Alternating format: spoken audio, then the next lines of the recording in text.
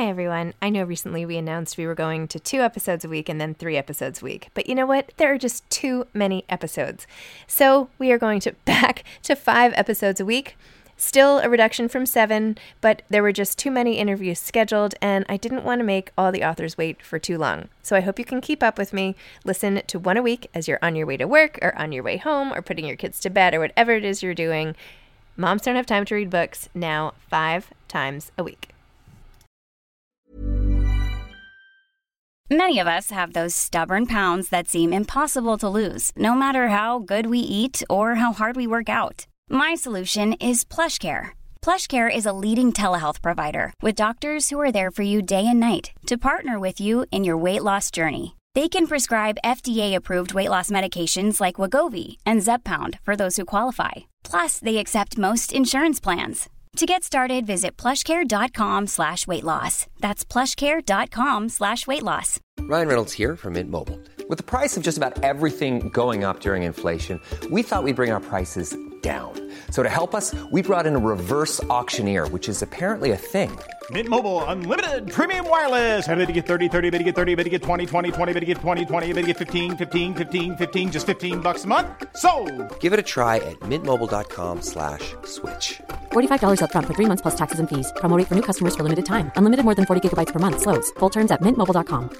Many of us have those stubborn pounds that seem impossible to lose, no matter how good we eat or how hard we work out. My solution is PlushCare. PlushCare is a leading telehealth provider with doctors who are there for you day and night to partner with you in your weight loss journey. They can prescribe FDA-approved weight loss medications like Wegovy and Zepbound for those who qualify. Plus, they accept most insurance plans. To get started, visit plushcare.com/weightloss. That's plushcare.com/weightloss. Hi, this is Zibby Owens, and you're listening to the award-winning podcast, Moms Don't Have Time to Read Books. And speaking of books, I have 2 of my own books coming out this spring and summer. Princess Charming is a picture book, which debuts on April 19th, and Bookends, a memoir of love, loss, and literature, comes out on July 1st, and it is truly a labor of love. I hope you'll pre-order, order, and join me on tour as I go across the country. You can find out more at zibbyowens.com or bookendsmemoir.com. And you can follow me on Instagram at zibbyowens because I always post about everything. Enjoy the show. Emma Straub is the author of This Time Tomorrow. She is the New York Times bestselling author of All Adult Year, The Vacationers, Modern Lovers, and Laura Lamont's Life in Pictures, and the short story collection Other People We Married. Her books have been published in 20 countries. She and her husband own Books Are Magic, an independent bookstore in Brooklyn, New York. Welcome, Emma. Thank you so much for coming back on Moms Don't Have Time to Read Books, this time to discuss This Time Tomorrow. That was a lot of this times. In that this time. Yeah. Hi, Zip. Thank you for having me. Always a pleasure. Okay, I was just raving about your cover, and it is so cool. I had the it's like there's this gold line sort of swirling through it, and then even the letters, some of them are like silvery, goldy. I'm not explaining it well. Everybody should. No, it's shimmery. It's iridescent. I begged Riverhead for that. I really wanted, because my last 4 books all had people on them in different ways. They don't all look identical, but they all had people on them. And I said to Riverhead, I was like, no people. I don't want any people. I am tired of people. And they came up with lots of great book jackets. And this is the one that I liked best. But what I love the most is that shimmer, shimmer. Because I feel like that's in a funny way, it like that feels like the book to me. Like that feels like the book. Totally. I love it. Okay. Well, that's amazing. By the way, somebody just interviewed me about something else, and they said something like, who is your favorite character? And I was like, well, there's this woman, Alice, and, like, I have this on my desk right now. Let me tell you about Alice. Yeah. But she is a really amazing character, and she does totally come to life in a bazillion different contexts and timelines and everything, which is like a great exercise in developing a character. Sort of, what would this character be like in all these different settings and having to relive it? So tell me about, I know this came about, your dad was sick. Tell me about the genesis for this book, and not just the part 1 where you deal with her current day, but then as the book starts time traveling. Yeah. Sure. So, I mean, you are a mom. You remember 2020. It was terrible. 2020 was terrible. And that's when I started writing this book.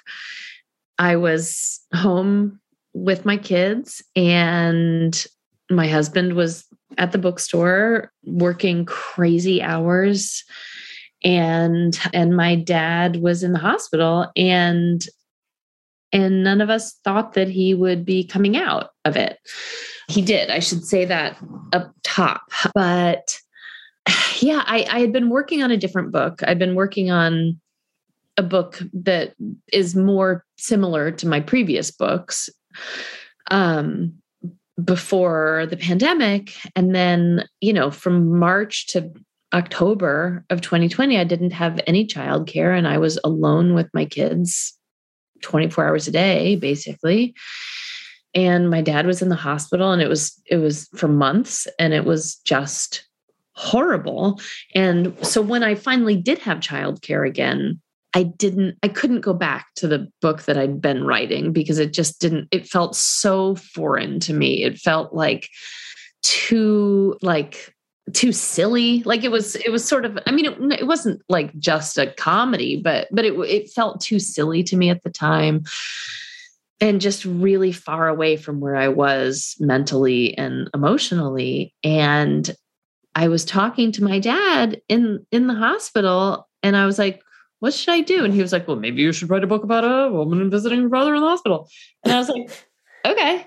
And I don't think he has any memory of that, but we did, we would sit and talk when he was able to. We would sit and talk about books and writing and ourselves and our family and our lives. And that was what I wanted to write. And so I started thinking about a woman who was a lot like me, but not entirely like me, and a man who was very much like my dad, but not entirely like my dad. And I sort of plucked us out of our lives and isolated us in this bok. My parents have been married for 55 years. And in the book, Leonard is a single father. And, I have an older brother, and in the book, Alice is an only child. And I mean, so there are these major differences, but yeah, I wanted to hang out with my dad. And what I really wanted was the version of what we were doing in the hospital that I remembered from when I was a teenager, which was us sitting at the kitchen table where my dad had his spot, and watching Jeopardy together, and eating snacks, and just smoking cigarettes and whiling away the hours. And that's really what I did. I really wrote this book just to do that. And I'd never written time travel before, but I found that it came quite naturally, because I think we've all grown up, especially those of us born in the 80s, we were fed a steady diet of time travel. Mm-hmm. And so it felt sort of just baked in. And so it was, so that's how I wrote my autobiographical time travel novel. Well, I love how you went back to a particular point in time here in New York, which I lived through as well. So all of the references were so familiar. So every time she went back, it started with the Crazy Eddie shirt. I was like, that is so perfect. That is so perfect. Let's bring back Crazy Eddie t-shirts. How fun would that be? I bought one on eBay. I'm going to wear it on my book tour. Oh, that's amazing. Yeah. That is so amazing. Oh my gosh. Of course they exist. I should have I shouldn't have put that past you. But it is this certain time that we all got to experience so collectively when there was so much less to do and less to watch. And like all those movies, like I watched everything you referenced. You know? And Peggy's Who Got Married. I loved that movie. And I feel like nobody's been talking about it lately. And every time you brought it, I'm like, yes. I mean, I think that like, I mean, you know, first of all, yes, like I think that the book is full of pop culture in a way that none of my books have ever been before. Like I've always really tried. I don't know if this is like a, a remnant of like MFA program life, but like I've always felt like I want to keep, culture out as much as possible. Because of course it's never the point, right? It's never the point. Like if you're talking about a painting that's a real painting, like you should be able to describe it in a way that it feels real, whether it's real or not, and the same goes for a song or a movie or whatever. And I do love to make up cultural things, and I always have. But for this book, like, I just felt like I was throwing the doors open to everything. Like, I just wanted it to be real. I wanted it to feel like if you lived through this period, you would know these movies. Mm-hmm. And like, this is actually what Alice would do. Like if Alice were a real person, she would go back and that's what she would say to her friend. Like, she wouldn't be like, oh my God, I've never heard of time travel before. How does this work? Like, she would be like, wait, is this like Back to the Future? Like, are there two of me? Or is this like 13 going on? Like, what is this? Which one am I in? Like, how does this work? And so it felt very freeing to sort of just like let all that stuff pour in, because I think that the reason that people often don't want to include, real cultural references is because it dates a work so precisely. But since I was already doing that in this book, it didn't matter to me. You got a free pass. It's okay. You won't get in trouble. It's all good. Yeah. And the New York stuff, like, and I feel like it's the same for the New York stuff that like, for people who aren't from New York or who've never been to New York, it doesn't matter to them if Gray's Papaya is a real place. Right. Because I describe it and tell you what it tastes like and what you can order and whatever. So it doesn't matter if it's real or not if you don't know that place. But if you do know that place, you're like, oh God, I need a hot dog for lunch. Yeah. Totally. I love that. What I really love though is when you go back in time, when Alice goes back in time, she brings the attention to the fact that in all these movies, it's so often about the romance and so much less about the family. Although I guess in Back to the Future, there was a lot of family going on. But like that she wants to spend more time with her dad. And that is the driving force of this. Although even though you have the relationship. And then I love how you have, because it's almost like Sliding Doors meets one of these movies. Because then you see like all the other outcomes and like different kids. Like that is like I love thinking about that stuff. Like, what if I had ended up with this person? What if it had happened at a different time with the kids be different? All that stuff. Well, of course, because it would be. You know what I mean? Like it would be like, I mean, I have the two children I have because those were the embryos that, you know what I mean? Like it's random. It's random who shows up in your life. And you could argue that like those souls were destined for your family. There is that. Maybe. Yeah, no. And maybe they would look different. Yeah. I just think that like, it's all timing, it's all timing. Everything in life is timing in terms of the people you meet and the way you are when you find them and how you evolve. It's all based on your relationships and your jobs and, you know, all of these things that are sort of random eventually add up to your life. Yeah. So it was really fun to think about Alice. And you're right. Like it was, I consciously wanted to make this not about the romance. You know, it's not like there is some romance in it. Although thank you for those scenes. Yeah.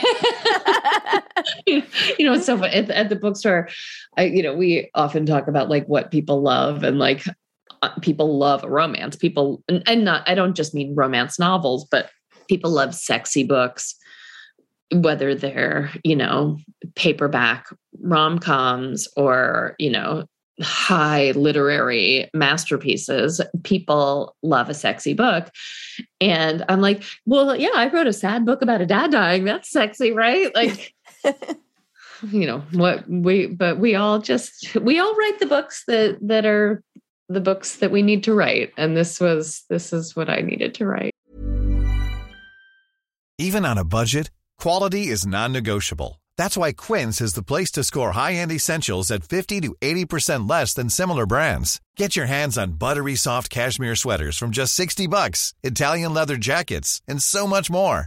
And the best part about Quince, they exclusively partner with factories committed to safe, ethical, and responsible manufacturing. Elevate your style without the elevated price tag with Quince. Go to quince.com/upgrade for free shipping and 365-day returns. I'm Sandra, and I'm just the professional your small business was looking for. But you didn't hire me because you didn't use LinkedIn Jobs. LinkedIn has professionals you can't find anywhere else, including those who aren't actively looking for a new job, but might be open to the perfect role, like me.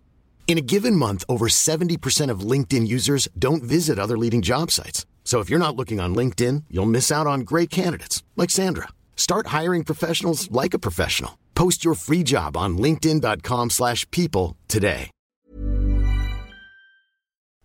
This episode is sponsored by BetterHelp.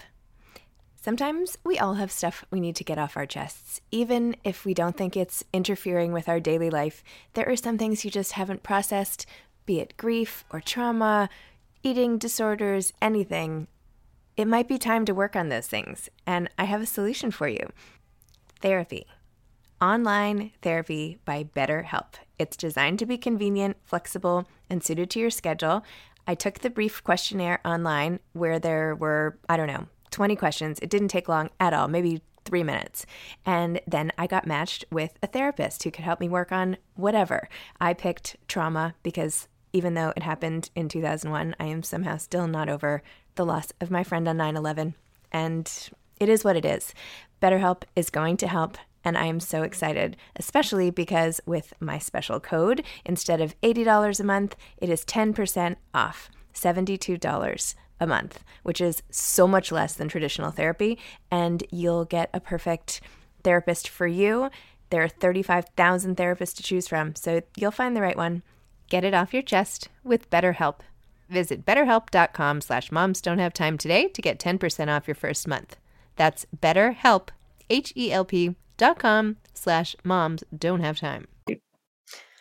Well, I love how it kind of comes together. I feel like one of the themes at the end that you tell through Kenji is that it's so important to just address when someone is sick or when someone has died. And it seems so obvious, but it is so helpful to connect on that level and not avoid it. And I feel like if people take one thing away for people who haven't, who'd always feel uncomfortable not knowing what to say to people who have lost somebody or whatever, like that is a great takeaway. Like, it's okay. You just say like, hey, how are you doing? That must have been terrible. Like, oh my gosh, lymphoma is awful or whatever. Yeah. Yeah. And I think that like, it's something that I have thought about a lot. Like, I have so many friends who have lost their parents in the last couple of years. And, when I was a kid and when I was in high school, and I think I never knew what to say. And part of this book is, even though my father is still alive, is me sort of reckoning with that, with like the fact that like, you don't really understand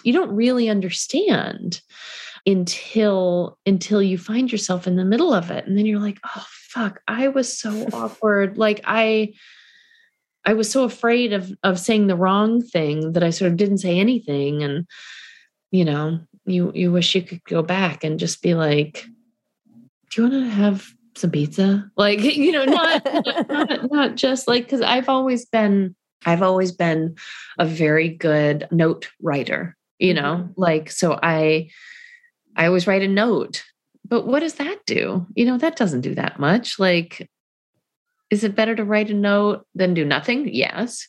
But like, it's probably also better. I mean, it's like when someone has a baby, you know, like, sure, it's great to say congratulations, but then most people say, congratulations, can I do something? To which the new parent always says, oh, no, no, no, no, no.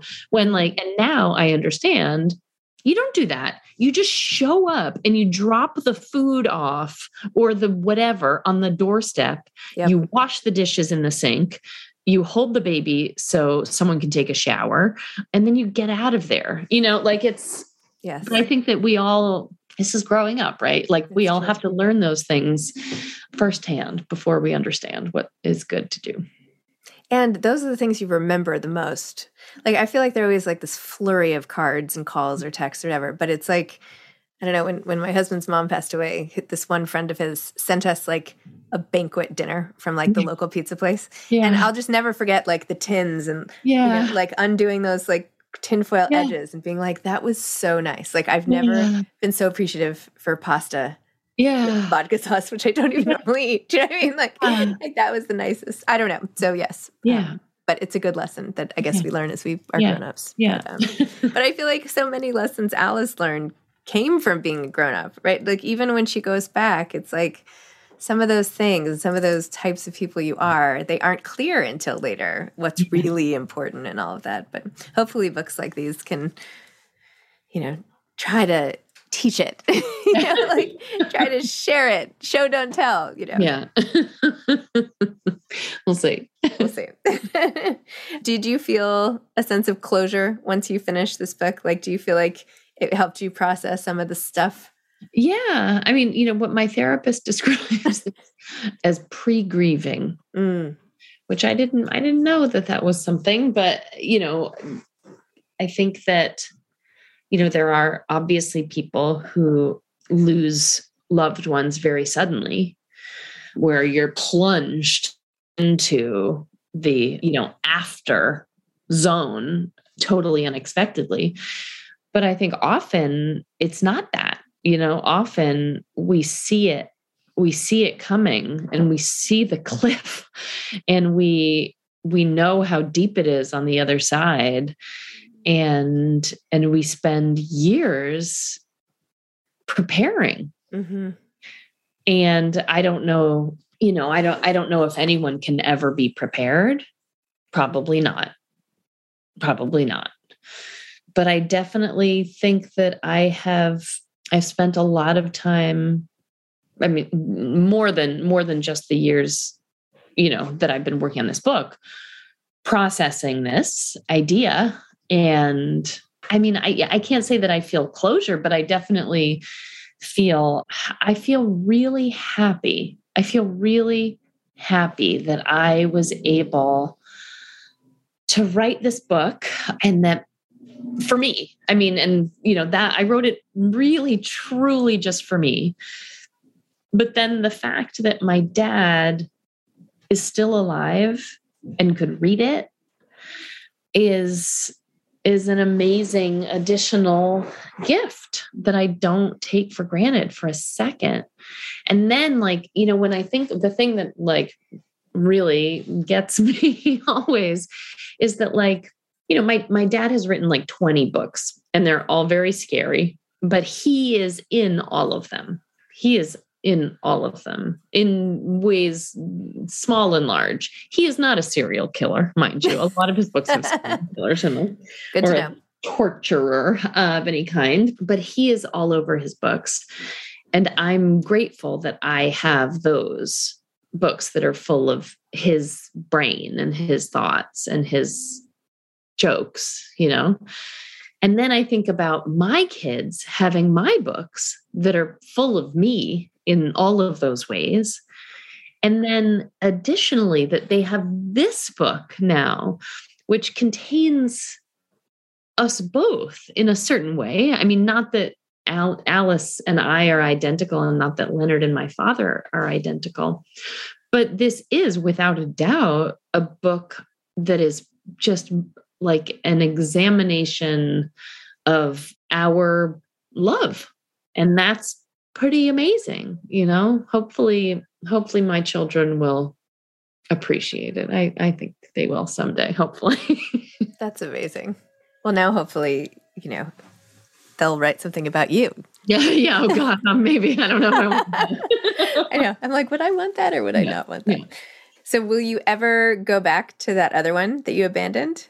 I don't know. Maybe. I mean, it was a good one. I was excited about it. I had done some like research for it. Like it wasn't, like this book, This Time Tomorrow, all I had to do was just like close my eyes and like text my friends from childhood to do research, Yeah. But the book that I had been working on, I had traveled, like I had really put in some legwork. So I don't know. Maybe I'm not sure.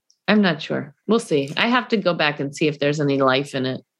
Did you have a real life Tommy type character? Oh, hundreds of them. Hundreds? Oh my gosh. Well, maybe not hundreds, but I have all my diaries, and I was always in love with somebody, or like 6 somebodies. I mean, I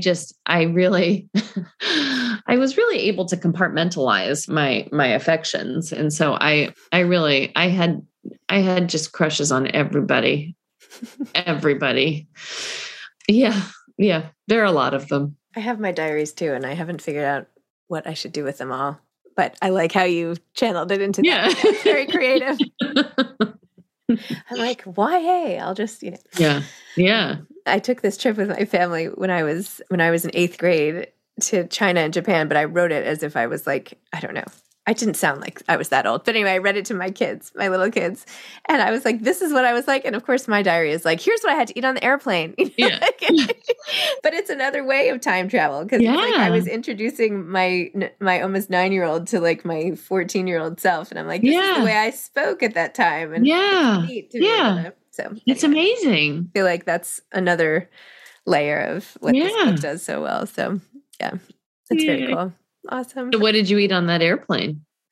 Oh, like all the stuff I still eat. They were like, this is ridiculous. It's like, I don't know, like, grilled chicken and a Caesar salad, or, it's like ridiculous. I haven't changed at all. And I'm like, I shouldn't have eaten that cookie. And they're like,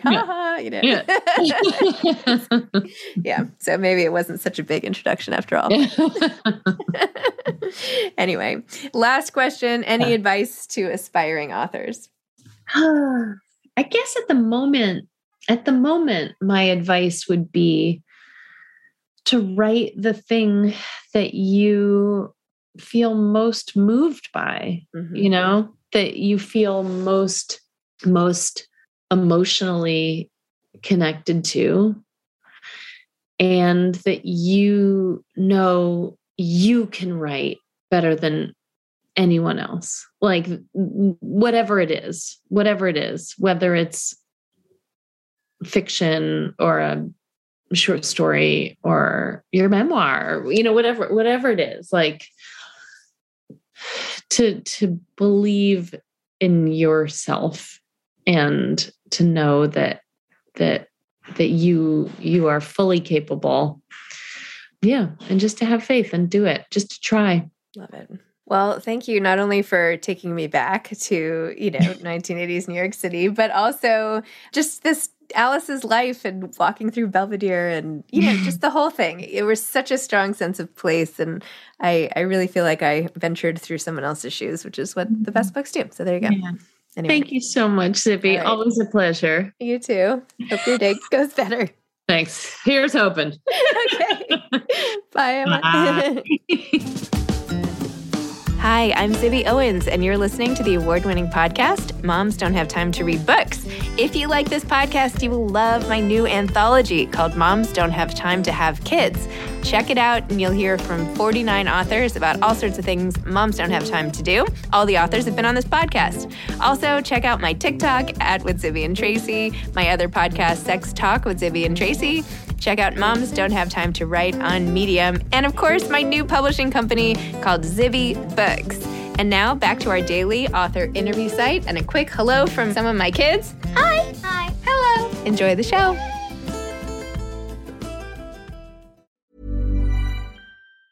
Hi, I'm Daniel, founder of Pretty Litter. Did you know cats tend to hide symptoms of sickness and pain? I learned this the hard way after losing my cat, Gingy. So I created Pretty Litter, a health monitoring litter that helps detect early signs of illness by changing colors, saving you money and potentially your cat's life. Pretty Litter is veterinarian developed, and it's the easiest way to keep tabs on your fur baby's health right at home. Go to prettylitter.com and use code ACAST for 20% off your first order and a free cat toy. Terms and conditions apply. See site for details. Hey, it's Paige DeSorbo from Giggly Squad. High quality fashion without the price tag. Say hello to Quince. I'm snagging high-end essentials like cozy cashmere sweaters, sleek leather jackets, fine jewelry, and so much more. With Quince being 50 to 80% less than similar brands. And they partner with factories that prioritize safe, ethical, and responsible manufacturing. I love that. Luxury quality within reach. Go to quince.com/style to get free shipping and 365-day returns on your next order. Quince.com/style. Hi, I'm Daniel, founder of Pretty Litter. Cats and cat owners deserve better than any old-fashioned litter. That's why I teamed up with scientists and veterinarians to create Pretty Litter. Its innovative crystal formula has superior odor control and weighs up to 80% less than clay litter. Pretty Litter even monitors health by changing colors to help detect early signs of potential illness. It's the world's smartest kitty litter. Go to prettylitter.com and use code ACAST for 20% off your first order and a free cat toy. Terms and conditions apply. See site for details.